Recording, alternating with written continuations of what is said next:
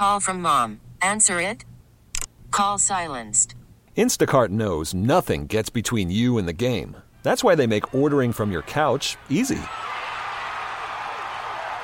Stock up today and get all your groceries for the week delivered in as fast as 30 minutes without missing a minute of the game.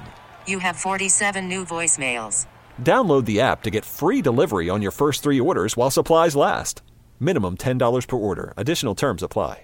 It's time for our Tech and Business Report with KCBS contributor and Bloomberg reporter Nico Grant. Today is International Women's Day, and what better time for Google and Twitter to make efforts to help women who face online attacks. So what kinds of things would they be doing?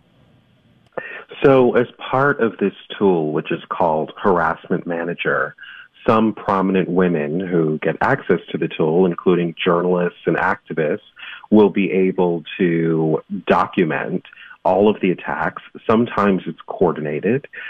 They'll be able to hide them so that they don't have to see them on the Twitter feed, and they can also block the accounts that sent them these. The reports that result from this manager tool can then be used to give to their employers, or sometimes professional sponsors, as well as law enforcement, in order to get any help, try to stop this from happening, or get any services in which you need evidence. Google, particularly a division called Jigsaw, that works on trying to help the internet decrease the amount of toxicity there is, as well as tamp down on misinformation, said that something that was really difficult for folks who face this type of harassment is that it was hard to essentially capture it. You know, it's so diffuse. It's a tweet here, a tweet there, sometimes great campaigns, but it can be painful for them to actually deal with it, take screenshots and things of that nature. Yeah. A tweet here and a tweet there. I mean, I have seen women inundated with horrible, horrible tweets, just attacked for something or other that they've said. Absolutely. And this is something that a lot of women who use social media face. There was some data that Google released saying that 70% of female journalists have received threats or harassment online, and 40% of them stopped working on a story as a result. So it can have a real-world effect on individuals. There are also instances in which people are being doxxed, which means that their personal address, their contact information, sometimes the contact information for their loved ones, are being posted online as part of an attack, making people fear for their safety.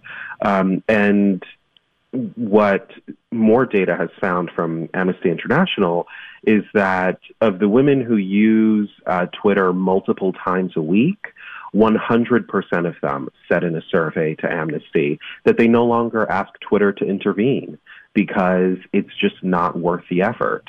And Twitter has been inundated with trying to make its platform a safer place and a less toxic place, but it doesn't have the money that Facebook does, which itself has issues with this. But so what they want to accomplish with this new tool is help people help themselves, help them curate the experience that they have on the platform for times when Twitter can't just take it all down.